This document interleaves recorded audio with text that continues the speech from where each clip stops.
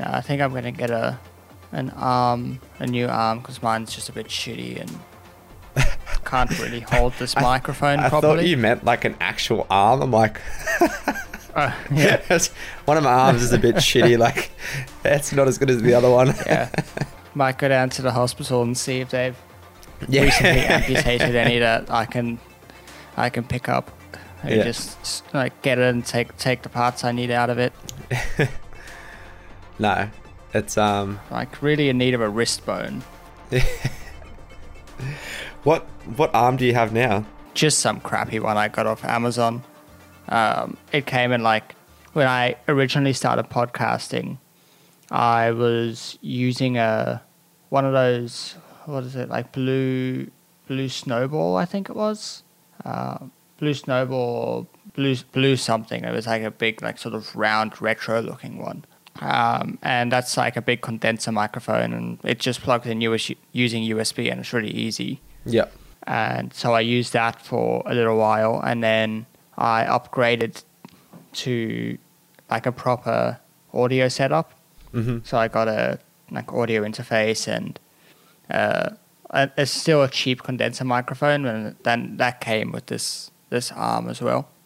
And then a couple of months ago now I upgraded to the Rode Procaster, which is kind of a big beefy front address microphone. So Yeah. I Yep. do need a new arm at some point, just because it literally barely holds it, because it's quite a heavy mic. Yep. Yep. So yeah, I'll be getting one at some point this year, hopefully. Yeah, cool. Today I just wanted to touch on, have you seen the Saudi, I think it's called Aramco IPO? Yeah, I haven't watched how the stock's traded, but I was watching the deal as it was going along, like stop start for the last few years. It's massive. Because I knew nothing about it until one of the guys was talking to me last night from over there who lives there, and he was like, contemplating whether he was going to buy into it. He was talking to me about it, and I looked it up, and it's $2 trillion. Well, not currently, I don't think, but it did at one point hit $2 trillion market cap. Yeah, no, it's massive. I think only a few of the shares have been floated. Yeah, there was only I 1.5%. think, yeah, it's like it raised some like $26 billion, I think. And so it raised a tiny little amount. I don't know quite what the rationale behind listing it was. I've got, I could put my tinfoil hat on and say, Yeah. I don't know, just with like the switch from oil to other energy sources in the future, potentially people wanting to cash in. That's possible, yeah. I just thought it was a little strange that they'd be listing. I mean, it's state-owned, so... Yeah, that's the thing too. It's like backed by the state, so I don't really know what they're doing. But yeah, I just thought it was a little strange that they'd be doing that. Yeah. I think something like 20 different banks are trying to bid for it, and obviously it being so big, the fees would have just been extraordinary. So yeah, I don't know what the rationale behind the listing was, but it fell apart several times and then came back and fell apart again. And yeah, well, I saw did like find there was it a just a few couple of months articles ago. that it was like it's coming in November or whatever, and then I think they eventually listed in December.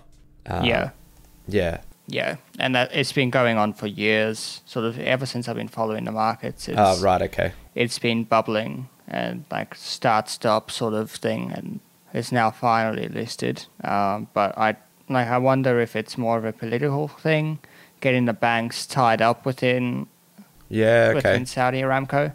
Yep. Getting a certain bank tied up in there. It could be that. 1.5% of the shares have been listed, so it's literally nothing. Yeah. I think this is one of the misconceptions that people had when it did originally list. I remember when it happened and people talking about their podcasts and whatnot, and were saying, I don't know why, there's such a huge company, why would they need to raise money and by listing their shares? Kind of under the assumption that an IPO necessarily means that you list 100% of the company. Yeah. When that's far from the reality of the situation. Like, they've listed barely anything.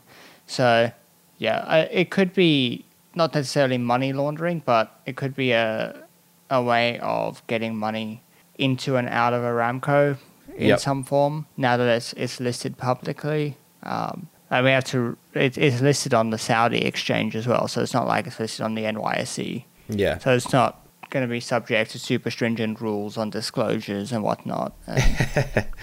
Yeah. So, it's kind of one of those ones like I looked, that's interesting that I finally went through and then moved on. Definitely not going to be buying any of those shares.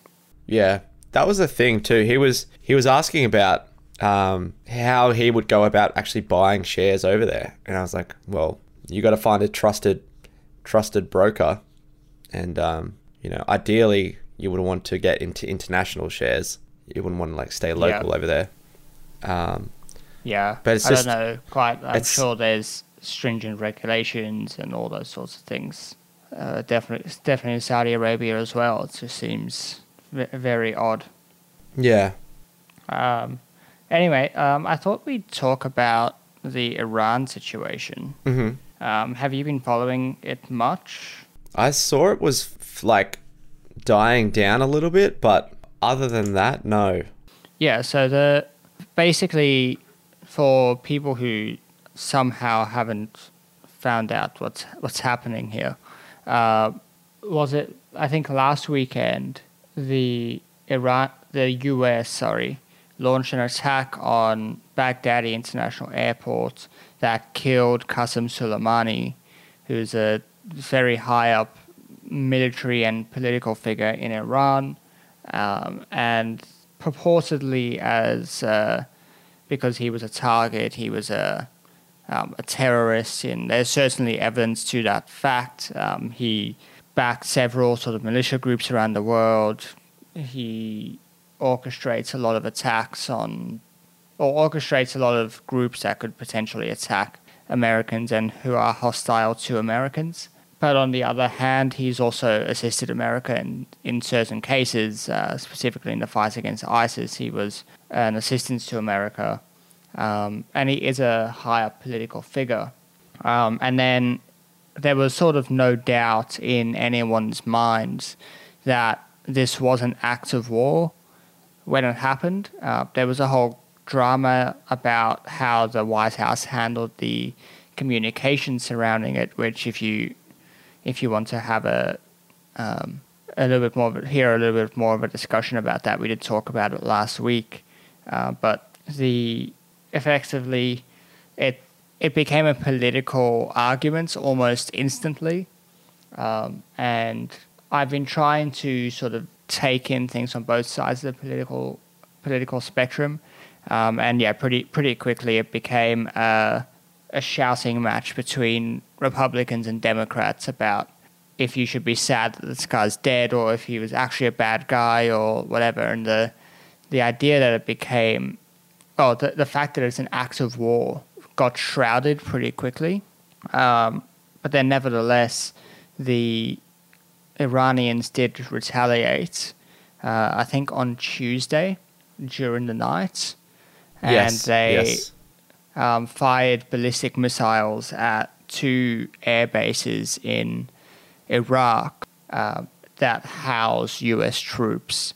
And I don't think there were any losses for the US, but it is kind of significant that the ballistic missiles were used here, and instead of something like rockets, because ballistic missiles are very accurate. They can hold quite big payloads. So is the difference just the size? Yeah, so the size, the accuracy of what you can hit. They're generally just considered a higher class of weapon. Okay.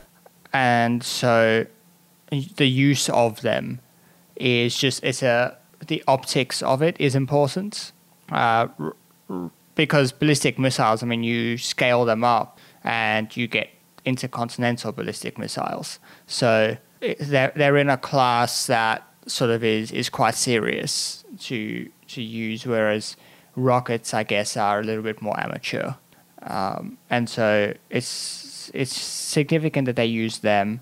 And it's the first time that they've been fired on the US or US related targets from Iran since about the 1980s. So it's a big step forward, and it's no doubt a retaliation. Oh, definitely, yeah. For the attack on Soleimani. It's not like something that's kind of come through a proxy group and there's questioning whether Iran was behind this or not. It's very clearly that they were retaliating. And then so that sort of happened, and everyone was kind of scared for a little while there about what was going to happen now, because at that point we stood on kind of a precipice of like either we de-escalate this whole situation now, or the US retaliates again, and then Iran retaliates, and that's how you end up in a war.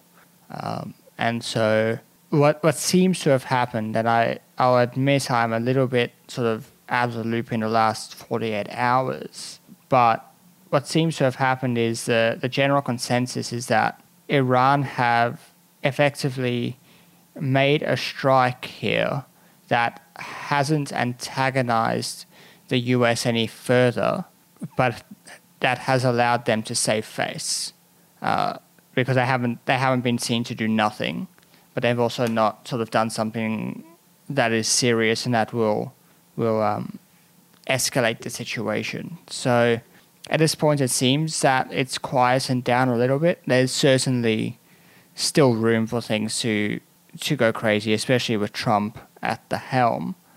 But I was listening to a podcast this morning with Ben Rhodes on it, and he was speaking about sort of what he thinks the strategy is and why this strike happened. From which side? From the US. Yep. And like the whole deal with Iran over the last few years has been the nuclear deal. And for those who don't know, the nuclear deal, the original nuclear deal at least, was reached with Iran in July of 2015 at a conference in Vienna. And it was between Iran and the permanent members of the the UN Security Council, and since then, Iran have stopped complying with that deal, and the US have withdrawn from it. And that withdrawal happened during the Trump administration. And basically, the crux of the deal lies around Iran's ability to build nuclear weapons. So without getting into the details, it effectively makes them get rid of their uranium stockpiles and controls the centrifuges that they have that are able to process uranium and enrich uranium. And so they're only allowed to enrich uranium up to 3.67%, which is effectively the limit of it's therefore usable in power stations, in civilian applications, but it can't really be used in nuclear weapons. And then there's a whole complicated list of regulations around the centrifuges, and they're allowed to enrich uranium in one plant, but not in others. And they're allowed to use certain designs of these power plants so that they don't get too much enriched plutonium out of it, which could allow them to build nuclear weapons. And so the deal was effectively scrapped by the Trump administration, coming and saying that they want a better deal, that Obama effectively bungled it, and all of this stuff. And then that sort of set the current state of affairs where we've got these sanctions on Iran, which are effectively pressure tactics to try and get them to come and agree to another deal. And so we saw those sanctions sort of step up in mid last year when effectively the Iranians were cut off from world markets in a big way. And so that sort of the whole strategy has been to press them to come to the negotiating table and allow the US to get a better deal. And this strike just doesn't really fit into that whole thing, because they've now they've assassinated an Iranian official. That doesn't seem diplomatically very smart. So I don't know quite why that decision was made. It doesn't make a lot of sense. Yeah, and I don't know. Like, Trump said it was due to protecting like their own diplomats or citizens or whoever they were. Soleimani was meant to be planning an attack on, but couldn't you at just the same time just inform those diplomats and sort of get them out of there and prevent? Yeah, you would think so, wouldn't prevent you? an attack that way as well. Yeah, I mean, you would think so, and like obviously we don't have all the information. Exactly, yeah. But it still doesn't make a lot of sense to kill this guy. Yeah. And what was quite interesting was there was an NPR report about sort of the mood of the Iranian people, especially this week. And a couple of weeks ago, there were demonstrations where the Iranians were calling for the end of the current regime. And the Trump administration were cheering them on because that's a good thing for them to get rid of the current regime and sort of maybe get a new regime in that's a bit more favorable to the US. But after this attack, there were demonstrations where the Iranian people were calling for attacks on the US, and so it seems to have turned the sentiment of the Iranian people completely against the US, where just a few weeks ago they were perhaps more pro-US, and so that's definitely surely they would have known this, though. You think so? I don't understand like how the White House officials wouldn't have foreseen that happening. It's certainly possible that they did and they didn't care, or that their agenda is something different. Yeah. Like really, there hasn't been much clarity out of the White House over why this went down, and so we're all sort of left guessing at why they made the decision to attack and kill Soleimani, and what their plan is from here. I don't think you can discount the fact that it's very likely this week we're going to start to see the beginnings of the impeachment trial, and so possibly that's a factor. There's also, this is something that's coming out of the Democrat camp, but there's possible that they are trying to start a war effectively, and they're trying to start a war maybe with a country that they see as not as much of a threat to start a war with, because Americans are less likely to vote to change presidents during a war. I don't know how much credibility that theory holds. It may just be the Democrats wishing a little bit, but it's certainly worth thinking about the fact that if the war does happen, it definitely increases Trump's chances of getting reelected.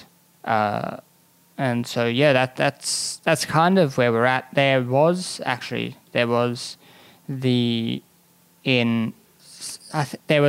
plane crash that happened. Yeah, I'm looking at that now. In Iraq, that has been now claimed by the Iraqi military as a mistake, that they mistakenly shot down that plane. And several, you mean the Iran? 100 Iran, sorry, yeah. Yeah.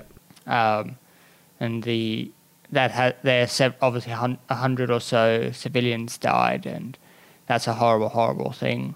And so I don't know how that fits into the whole picture of this, but who was on board though? I don't know. I didn't see anything sort of popping out that that they were like important people. Yeah. I'm going to just bring something up here and see. I wonder how it's viewed in their sort of media. So apparently protesters have speaks out against the supreme leader in response to deaths of Iranians in the disaster. So obviously there were Iranians on the plane. It was a Ukrainian passenger plane with 176 people on board. And so there has been, so on Saturday night, UK ambassador to Iran, Robert McCabe, was arrested during demonstrations in front of Amir Kabir University in Tehran for inciting the protesters. So yeah, it looks like the UK is now getting dragged into this. Obviously, the arrest of an ambassador is a big deal. The UK foreign secretary is saying that this is a breach of international law, and so I think that whether or not we end up in a war, we're definitely going to see some level of unrest now in Iran. So here in The Guardian's reports that there were 167 passengers and 9 crew members on board, including 82 Iranians, at least 57 Canadians, 11 Ukrainians, and 3 Britons. What I don't understand is, like, they've just slapped human error on this. How can you accidentally shoot down a plane with ballistic missiles that are targeted? Yeah, I don't understand that at all. How that's human error. Like, what else were they targeting? Like, yeah, so it was targeted by 2 surface-to-air missiles 3 minutes after taking off from an airport on the outskirts of Tehran. It took to the air a few hours after Iran launched a barrage of ballistic missiles at US targets in Iraq, and the military were braced for possible reprisals. So, I mean, there's certainly the possibility that it popped up on radar and it wasn't...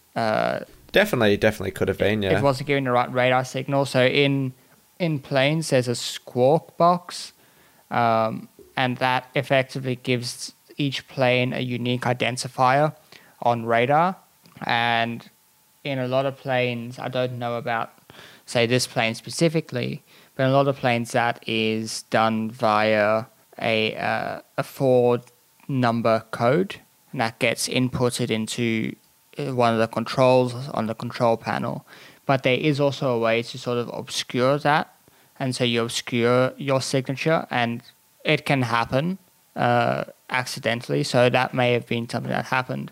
And given that it was just hours after that attack... Yeah, it's got here that it said that it was at an altitude that made it look like it was a hostile aircraft, and that it turned towards the military site belonging to Iran's Revolutionary Guard. So, and I guess, I mean, maybe that signature was not visible to them. I don't know. Yeah, I think that the problem with this is that it could either be a complete accident, or it could have been planned to do it this way so that it can believably be seen as a complete accident. But there's certainly a non-insignificant possibility that this was an act of belligerence by the Iranians. And so I guess we'll have to see. I did see that Qantas won't be flying over Iranian airspace until the conflict is resolved. And they announced that pretty quickly. I mean, that's pretty smart, I think. Yeah, it is pretty smart. Because this is the same thing that happened. Remember, there was that Malaysian Airlines plane back in... Was that the one that also got shot down? Yeah, the one that got shot down. And it was flying over Ukraine during a time when you probably shouldn't have been flying over Ukraine. But they were. And so that was supposedly a mistake as well. And so, yeah, I guess it will have to wait and see what happens here. It'll need a few more days to sort of bubble over and... Yeah, I'm sure we'll start to get a little bit more clarity going into this next week, and we'll try to start understanding where this is going to lay out. Like I said before, it does seem that the Politico at least are saying that they think the impeachment trial may start this week, or at least proceedings to start to begin it will be this week. So that may take up some of the headlines as well. Hopefully, it'll also take Trump away from Twitter, and so he won't be able to. He's still got time in the morning. Yeah. I mean, that the judges don't like to sit at the bench for long periods of time. So, and he has his lunch break, I guess. Plenty of time to tweet a few things. How wild would that be if he's just sitting there tweeting like while there's a trial going on? Sure. I could just see him getting frustrated at something, and then that happens in the trial, and then tweeting it the following night. Yeah. It's just presidential harassment. I mean, it's not going to go through anyway, this morning, actually. It's a bit of a waste of time. He tweeted something this morning in Arabic. Did you see that? No. What the hell? I don't know what it said. I'm going to try... Let's have a look. I'm going to see here. The Iranian government should allow human rights groups to monitor and report on the current reality of protests in the Iranian people. We should not see the peaceful killing of protesters again or the internet shut down. The world is watching. And that was tweeted in Persian. Yep. I could imagine the first few people that seen that tweet were like, Trump's hacked. Someone's hacked his thing.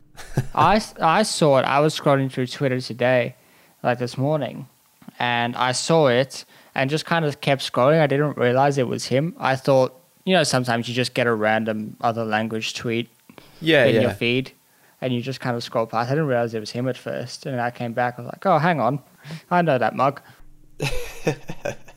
It's just weird, isn't it? Yeah. So yeah, I think that it's a really sad situation overall, but we'll have to wait and see. Closer to home, did you catch Scott Morrison's interview this morning? No, I haven't. What was it about? So he gave an interview to the ABC. It was a long form interview. It was about half an hour long, and effectively it was about the bushfires, so I think it's the first time Scott Morrison has sat down in a long form way since the crisis started. And we won't linger too long on the fires this week because we do have a couple of people coming on next week to talk about the fires who will have a bit more of an understanding of what's going on than us. But effectively, he was pressed on the response to the bushfires and whether he thinks that the response has been appropriate and whether the sort of warnings given by different groups had been heeded.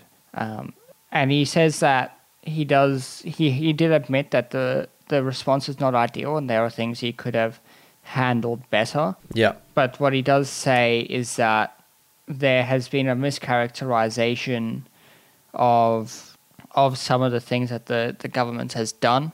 So one of the things was that the media have been reporting that there was a risk framework that was tabled, I think early last year, and has then sat on a shelf gathering dust since then. And what Scott Morrison says, basically that's been mischaracterized and that's more of a long-term framework. He said that the reality is that climate change is making seasons longer, it's making them hotter. It's more difficult to manage these sorts of the bushfires and these sorts of things. And so what he kept saying is that there is a new normal that we have to adapt to, and part of that is putting a longer-term risk framework. And so that risk framework that was seen to have been tabled was never intended to be enacted very quickly. It was supposed to be a more long-term thing. And then the other part of what he said was that this crisis has presented effectively a constitutional test, in that a lot of people were calling for the federal government to be much more proactive in providing support and assistance to the affected communities and to the firefighters. Yeah. And unfortunately, constitutionally, they weren't actually able to do so. Where you say, like, they've actually had constitutional lawyers working on this, and one of the moments in the interview was I forget his name. His name's Andrew something. And he asked him directly, like, did you actually have to get constitutional advice on this? And Morrison says, like, yes, absolutely. This is an unprecedented situation. And like the call-ups of the Army reservists to go and help in an emergency like this has never happened before, to our knowledge at least. And so that is something that from a constitutional standpoint, because the call-out of the reservists wasn't in response to a request from the states, it was in response, it was a proactive thing and saying, here is the support that you need, that if you need it, and if you need more, then it will be provided. Yep. And that's something that constitutionally, we run a federal system here, and so the states are supposed to dictate these sorts of things. And so that was sort of one of the things that he said. Okay, that's interesting. There was, I saw a tweet out today from Kevin Rudd saying that in the Black Saturday ones in 2009, he said that he was putting together the reserves for that. I knew nothing about it, and that's the only video that I've seen. You could see it on his Twitter if you go over check it out. But yeah, I'm not too sure about it. So I'm gonna bring up Kevin Rudd now. I'm just going to have a look. Yeah, because I did watch it first thing this morning when I woke up, and I was half asleep. So okay, so I won't watch the video right now, but so apparently Kevin Rudd he's disputing this. He is basically saying that this is not the first time that that reserves have been brought in for something. Okay. But I don't know why he's sort of leaving it until now, because it's sort of been widely mentioned that this is the first time that reserves have ever been used. Yeah. And it's been like that for a few weeks now, or a couple of weeks. So I don't know why he's left it till now to sort of put a statement out on Twitter about it, but... Yeah, so I guess we'll have to wait and see. I will do a little bit more... research into that and maybe report back next week about it. But then the sort of second half of the interview was about the Morrison government climate policy, because that's something that has been widely criticised. And there's been a level of... what's a good way to put this? There's been a level of the left and the leftist media sort of being very dramatic about the fact that Scott Morrison is a climate change denier and he doesn't listen to the scientists. But also, it's a very... like, the leftist media, though, as well, has also... like, they are, like, while these are the worst bushfires we've had, they are sort of trying to make them seem worse than what they are. Yeah. On top of that. And there was a gross example of that earlier this week. I don't know if they ended up retracting it, actually. But the ABC tweeted a photo of the fires. There's a photo of a map of Australia superimposed upon a map of the US with sort of red spots where supposedly there are fires. And it was just grossly wrong. It had like a massive strip up the middle of... Yeah, like, it indicated across that the middle of Australia. It indicated that a third of Australia was on fire. Yeah, which is just incorrect. It's just wrong. Now, I think what they will say is that, well, yeah, there are fires in those areas, and that because it's zoomed out, they put the spot on there, but it was incorrect. Like it was just wrong. And so it plays into the idea that Scott Morrison is just grossly incompetent in terms of climate policy.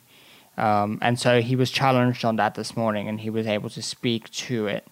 And so basically the response, the sort of two key things that came out of it is that there will be, or Morrison will bring a proposal to hold a royal commission into the cause of the bushfires to cabinet, and that will happen basically once Parliament comes back, and that there are three keys to the climate change policy within the Morrison government, and that is that the first is emissions reduction, which they are planning to meet and beat, he kept saying, the emissions reduction target. I want to come back to that.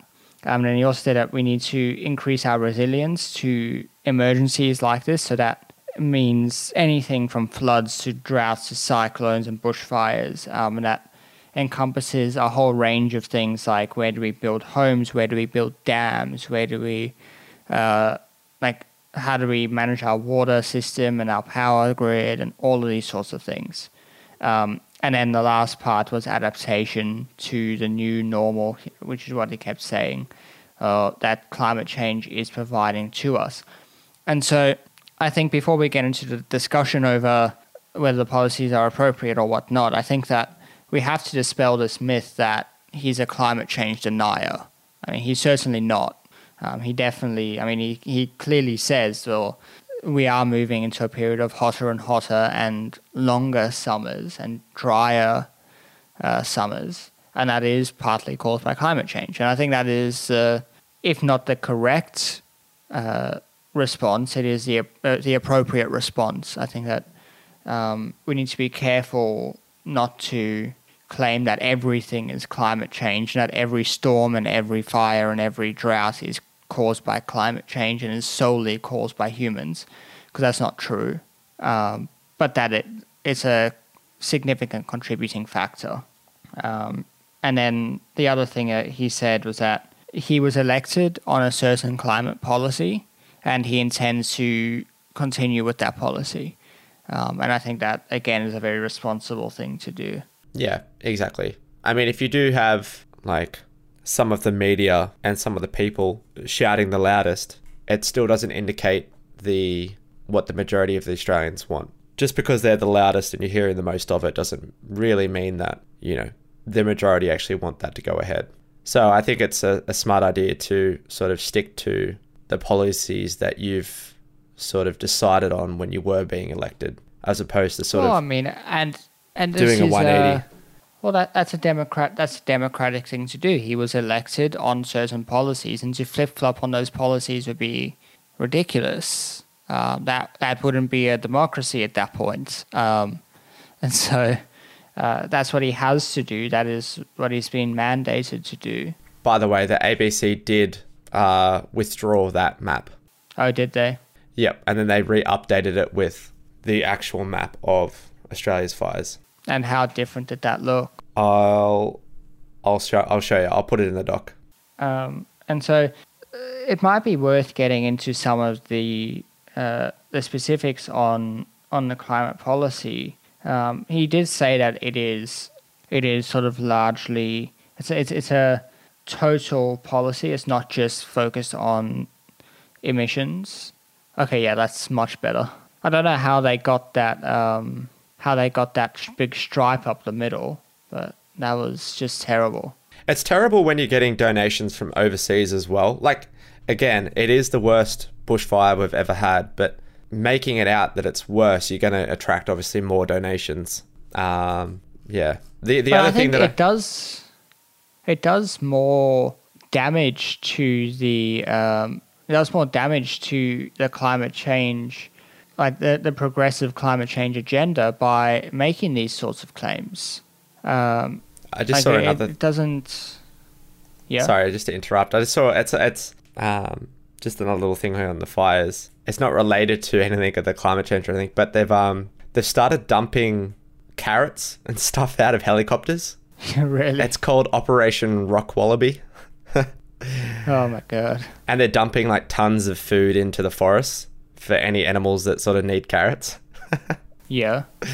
Oh, anyways. That's crazy. Yeah. So it's just a photo of him just tipping carrots out of a helicopter. Well, I guess it makes sense, because all the food matter has been burnt up at this point. So yeah, exactly. And this is part of I guess that the response that people don't see is that there is the wildlife to think about, and there is there's the wildlife. There's all the flora. Sorry, there's the rebuilding effort now, and it's the response that people don't see. And while part of the response was certainly bungled, the the holiday to Hawaii was bad. I do think that the media is being a little bit unfair in their treatment of Scott Morrison over this whole thing. And we spoke about that last week. And certainly on this morning's interview, they when he brought up the holiday to Hawaii, he said, "Well, you're a previous I think he was the CEO or whatever of Tourism Australia. Like, is Australia not good enough for you to holiday in?" I was like, is that what he said? Is this yeah? What? I was like, is this relevant? I don't think it's relevant to, like, clearly it was a mistake to go and holiday out, and he's admitted that it was a mistake. Like, I don't think we need to try to indict him on not loving Australia enough.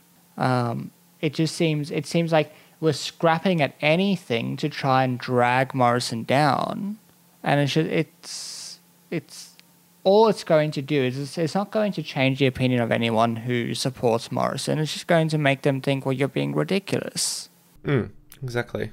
And yeah, he asked that, and he also asked, well, do you think that the holiday was handled incorrectly? And Morrison, I think I'd have to disagree with Morrison here, that he said, well, it was handled just like all the other holidays have been handled, and so he thinks that it was fine, but it will change. And he basically said that he texted Anthony Albanese to say that he was leaving the country and that, like, how things were going to happen while he was away. Mm-hmm. And that's what he has done on previous occasions when he's left the country. But in future, it will be handled in a different way. And I don't know the specifics of how this happened.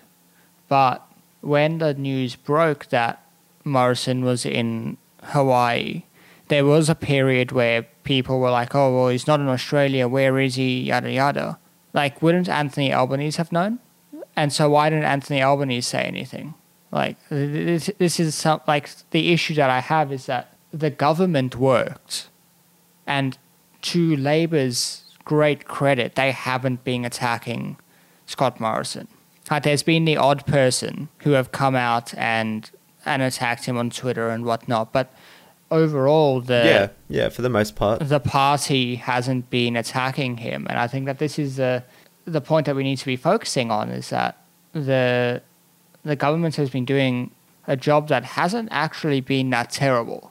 Like, if we get beyond the politics, this could have been a lot worse, and it reminds me of, like, I've read a few books about the GFC. I've read Tim Geithner's book particularly, where he writes quite a bit about how he was lambasted in the media for bailing out certain banks, and every move he made was apparently wrong in the media.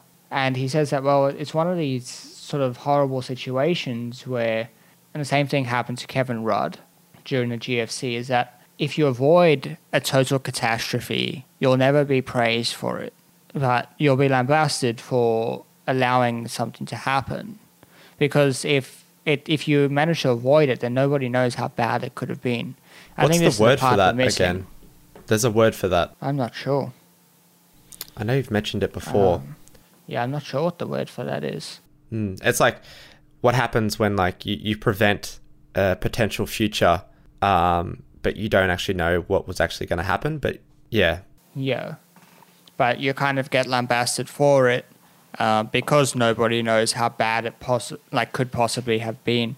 And I think that there's an element of that happening here, where we don't know really how bad it could have been. We just know how bad it is, and obviously it's horrific. But yeah, we don't know, and so I think we need to give the Morrison government some credit at least, and we need to get off these political. We need to, like, get off the political benches and just, like, actually realize that things are more complex than left and right.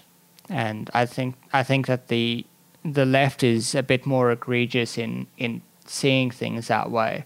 I think that's why they keep losing elections. But, like, I guess we'll see. I think that information will come out if this royal commission happens. Like if it'll come out that actually the government did do these things and this was the advice that was given, because that's what Morrison was saying, is that he followed the advice given by the current fire chiefs, and so he doesn't think that the government's preparation for the season was inappropriate.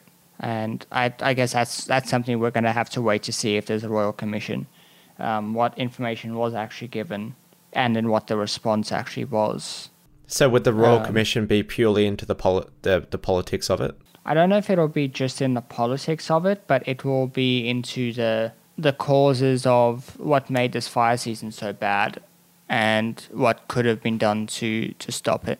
And I guess the Royal Commission is supposed to provide recommendations to government over policy changes. And so I guess it should be used as a way it should be an admission by Morrison that what has happened isn't ideal. And there are possibly things that have happened that should be looked at and should be understood where the failings were, and that is beyond the capabilities of the government itself and the cabinet to find, and it should be done in a much broader and more public context. I was going to say, when's that royal commission into the nursing homes and aged care? That's already taking place, isn't it? Is it taking place right now? Because I haven't seen anything on it, that's all.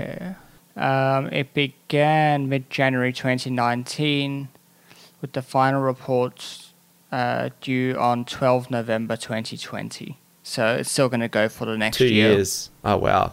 Okay.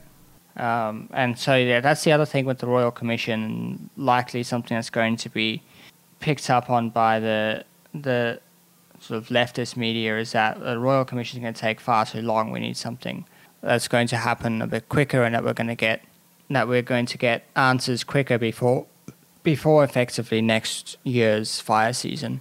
Mm-hmm. And that's certainly a valid concern. I'll be interested to see how that gets dealt with. In some other news, this week, 538 released their the Democratic primary model that they've been working on. So their data analysis website, it's at 538.com. You spell out the numbers, and they have built this Democratic primary forecast model. It goes into a ton of detail. Like, it's very, very, very detailed, and trying to forecast who's going to win each state and who's going to win the overall primary. Because we are now getting close. The first Iowa vote happened in the very first week of February, and then we've got kind of 5 months of voting, or 4 months of voting, until the party, what's it called? I'm forgetting what it's called. The party. Oh God. The convention. Sorry, completely missed it there. The convention. So we've got about 4 and a half months to go until the convention. And so, they're starting to do all their forecasting now. So you can go on projects.538.com/2020 primary forecast. And currently, Joe Biden is sitting with a 2 in 5 chance of winning a majority of the delegates. Sanders has 1 in 4. No one. There's a 1 in 7 chance of no one getting a majority, 1 in 8 chance of Warren getting it, 1 in 10 chance of Buttigieg getting it, and a 2% chance of anyone else getting it. And so they have a podcast, 538 have a podcast, and Nate Silver went on there yesterday, I think, to explain what the model is. And effectively, because it's the first time they've built one of these models, and it's a very complex sort of a model to build, it's only sort of forecasting up until the day before the convention. And so it's not trying to say who will get the nomination. It is trying to say who will get the delegates. And generally, if a candidate gets majority of the delegates, they will then get the nomination, but that is not always true. And there is a fairly large chance. They are saying that there's a 1 in 7 chance, or 14%, that no one gets a majority, in which case there will be a contested election and they'll have to make speeches and whatnot in order to win the nomination. And so, yeah, I'd recommend people go and have a look at that. You can play with all sorts of settings and see how different things affect the model and all of that. So that's going to be the first step of this, what's going to be a long year of election coverage. So I think that's one of the things I'm going to use to stay on top of things. I'm going to try to stay away from a lot of the politics and stuff. Get up on the stats. Yeah. No, it'll be cool to watch. Was there anything else you wanted to talk about today?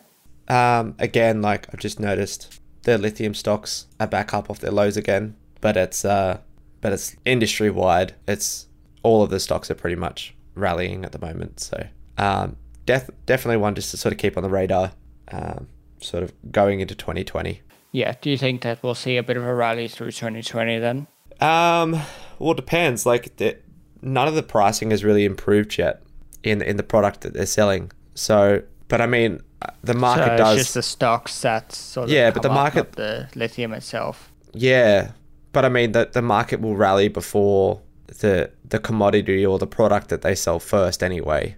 So I wonder if once the rally's already happened, then does the price increase? Will we see it? Will we see it further into the year, like 6 months down the line or something? And by that time, it's already been priced in. But it's definitely, it'll be interesting to watch. It's definitely, part of the sentiment returning from like Tesla's most recent rally. Yeah, definitely. Like, do you think that not too much has changed for Tesla? Like everything is already sort of known. What was known when it was about 300 is no real different to what was known now. Like everyone knew about the Gigafactory 3 plant. People assumed that it was going to be, quicker and get up and running a lot quicker than a lot of the others. But it's funny in the way it works, how just a share price increase, the narrative sort of changes with it. Yeah, well, there's definitely been a lot more positivity around Tesla recently. What was happening at the Shanghai Gigafactory? I saw Musk was dancing and what was happening there? I didn't really read into it. It was just the ceremony for the first few Model 3s. Yeah. And I don't know, it's sort of, I guess it's like something to do with culture over there. Like they're obviously a very big fan of Musk, and I guess he was kind of geeing up the crowd a little bit by getting his boogie on. Yeah, it was pretty funny. Like I watched a few things from like Jim Cramer, and Jim Cramer was like, I don't care if he was dancing naked. Yeah. It wouldn't matter. Like, it was just, I think it was just more geeing up the crowd when the music came on. Seems like a better outcome at that event than the Cybertruck event, though. Yeah, definitely. Yeah. So, I think they're due to release earnings fairly soon, aren't they? I'm not up to date with when the next earnings will be. When was? Because they released their sort of Q3 earnings were on October 23rd, so yeah, they must be due to release full year results soon. So that certainly will be interesting. Yeah, I mean, people can kind of guess anyway from like some of their delivery numbers in their vehicles, because they've already been released anyway. It'll just depend on sort of numbers, weren't they? Yeah. It'll just sort of be what sort of comes out of their other businesses as well. Like how's their energy storage going? How's their solar? Because we sort of haven't really got anything on that. It'll be really good for them if they're able to turn a profit now and turn a nice, like a good solid profit. Yeah. I mean, that would see the stock rally, I can imagine, a little bit further. Yeah. I don't know how much further. It's pretty extended at this point. It's pretty far up there. 478 at the moment. I don't know. With the way that the the stock Almost is hit looking at the 500. moment. Yeah, I know. With the way that the stock's looking at the moment, I can very much see Tesla coming back to, I don't know, at least 400s, like low 400s. Yeah, I think it's got to come back to earth at some point. There's definitely a lot of optimism and short covering in this rally. It just needs to normalize a little bit. Obviously, the trajectory it's on can't continue. Otherwise, No. We'll be at $1,000 in 2 months' time. Yeah. So there's obviously got to be a section soon where it's got to dip and normalize, and people are going to take profits, obviously, which will sort of slow the stock down a bit. But and that's, I think it's just bleeding over into some of the other stocks. Like it was Ganfeng Lithium, which is like your premium sort of lithium company dealing in the chemicals, like the battery grade chemicals. That was September. That was at $9, and now it's trading at $21. Oh wow, that's like doubled. Yeah. So that's seen the most. I would say that's been the biggest rally and the most sustained rally and most consistent. It's kind of been like a straight line. But we're starting to see that bleed over into some of the other stocks now as well. So I can expect, a bit of a rally, and then it kind of needs just that price increase to sort of kick things off again, and then I think that they need to they can't really do anything about it, but if these results that come out this month aren't good, the stock's going to come crashing back down to earth pretty quickly. There's a lot of downside risk at this point in the stock, just because it's had basically 100% rally in the last 3 months or so. I mean, it's difficult to be buying up here. Like, I don't know. Yeah. Like me it was personally, at I wouldn't be. 221 at the end of August. It was down like $210, and it's now up like almost hitting 500. So, there's definitely a lot of downside risk there that could be taken away if there's a good earnings announcement now. I think that it'll provide sort of a nice confirmation of that, and we may see it move higher. But if it's not good, it'll come back down to earth a little bit. It'll be interesting to watch that. You'll be busy around the earnings release. You betcha. I'll be pushing out a lot of content, but I got a few online now already, so got to get those out. Yeah, that'll be good to watch. I think we might see if we can bring Brandon on around that time as well. Yeah. Oh, yeah, that's true. He did say that he'd be interested in coming on after that. Yeah, and then they're also running a sort of powertrain and battery day at some point in the near future as well.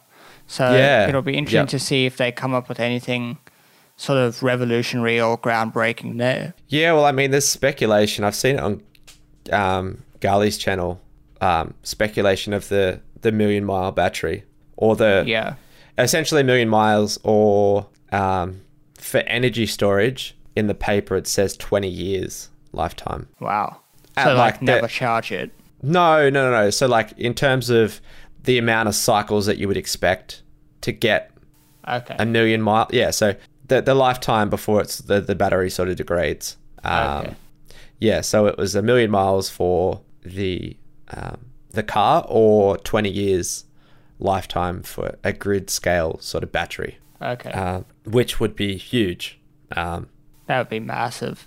Yeah, because I can imagine then once that happens, people would be more likely to put battery packs on their houses.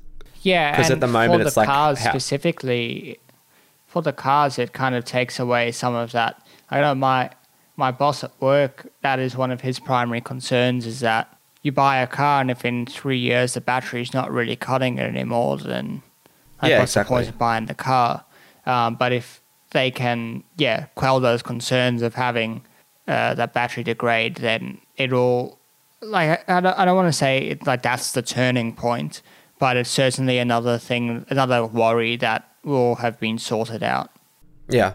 There's certain things that need to be addressed, and there definitely needs to be more, education or something around it before, it's more well known of how, like, what they're capable of.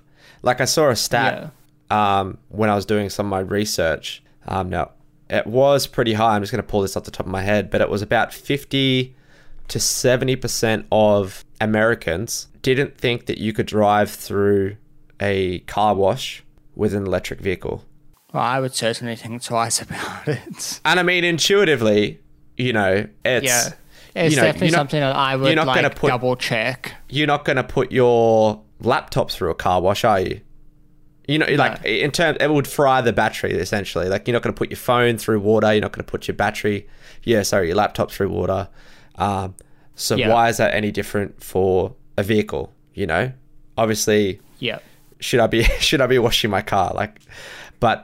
Things like that eventually, they'll be quelled. Yeah, as they become more widespread, and maybe it'll be interesting to see sort of what comes out of battery day. I was thinking about it the other day, and I may have listened to a podcast and they brought it up. It's like, even if I wanted to buy a Tesla right now, I don't think it would work particularly well. Like, I live in an apartment, and so there's no way I'd be able to charge it overnight, and there's no way I'd be able to install a charger in the apartment building. And so that's definitely a consideration. Exactly. For the uptake of electric vehicles. Like, you would have to go and charge it somewhere. And I mean, that's not a huge issue. Yeah, but you want to be able to charge it. And I mean, a lot of people live in apartments as well. It's not something I'd thought about before. Yeah, and especially if you're renting, say, as well. You're obviously not allowed to make any alterations. Like, say now, like me now, like I'm living in a house, I'm not living in an apartment. But if I wanted an electric vehicle, I couldn't get one anyway because, I could get one, but I'm not going to be able to charge it at my home address. I'd have to take it to a supercharger somewhere and just do it there. But again, like you said, it's not a massive deal, but it's definitely, I would definitely think twice about getting it if there was more hassle in it's definitely a consideration, especially given that if that's the case and you're having to go somewhere to charge it, you're probably going to run the battery down a fair bit before you go and do that. And then it becomes an event in your day to go and, I'm going to go charge my car now. And you go over to the charger and you spend like half an hour, 45 minutes there charging. Like, it's a different way of using the car. Like, the big sort of draw of an electric car from a lifestyle standpoint, if you can put a charger into your garage, is that you never have to go to a petrol station again. Mm-hmm. And you can just exactly hang out and you charge it every night, and then you don't have to think about it. And that's a big draw, in my opinion. Mm-hmm. And it's something that, if it's certainly a big score against the electric vehicle if you can't do that, because then it becomes more inconvenient for you to have the electric vehicle. Yeah, I saw on Twitter today. Apparently in the US, there's a bit of vandalism going around to Tesla vehicles. Oh, really? Yes, I don't know if it's like out of spite or jealousy or what it is, but plenty of people are going around and sort of vandalizing Teslas. Like, I saw a video of one, like when the Sentry mode turned on, and there was a car that's, I think it had three guys in it or something. First of all, they tried to pull out the charging cable. Just being dicks. But then they also, once it was locked, they tried to kick it out of the vehicle. And, they just started kicking the car. And eventually the car alarm went off. But, apparently it's happening across the US. I think it's something that's going to happen. But I think that there are massive plans across all car manufacturers now to start creating EVs. And I think that that's going to mean that the uptake in EVs is going to be much faster now. As different cars, there's different options for EVs. People will become more educated about them. The thing with the Tesla is you've got to make the decision to go and want to buy a Tesla, and then you're going to have to go and learn about the Tesla. Whereas if there's just an electric vehicle in sort of the car yard, and you're going to buy a new car, and the salesman can educate you on it just because it's there. Yeah. you're going to just see more people sort of being won over by the EV in that context, because they're not having to go out of their way to sort of learn about the EV. They're just going to the car yard to buy a car. Yeah. So I definitely want to take one for a test drive. Yeah, I'm desperate to. It'd be so cool. My friend, he did it a while back, and he was like, you have to take one for a test drive. I was like, do you have to, like, you know, have the intention of buying it? He's like, no. Like, you just go there and ask for a test drive, and they'll throw you in the car. So I'll definitely. There's one up near me where I work. I might have to go out there and take one for a spin. Try not to kill yourself. Yeah, that'd be cool. Anyway, I'm gonna have to cut this one short. That's cool. Got some people arriving in a little bit, so that was a good chat nonetheless. And next week we're having a few people on to have a chat about the fires.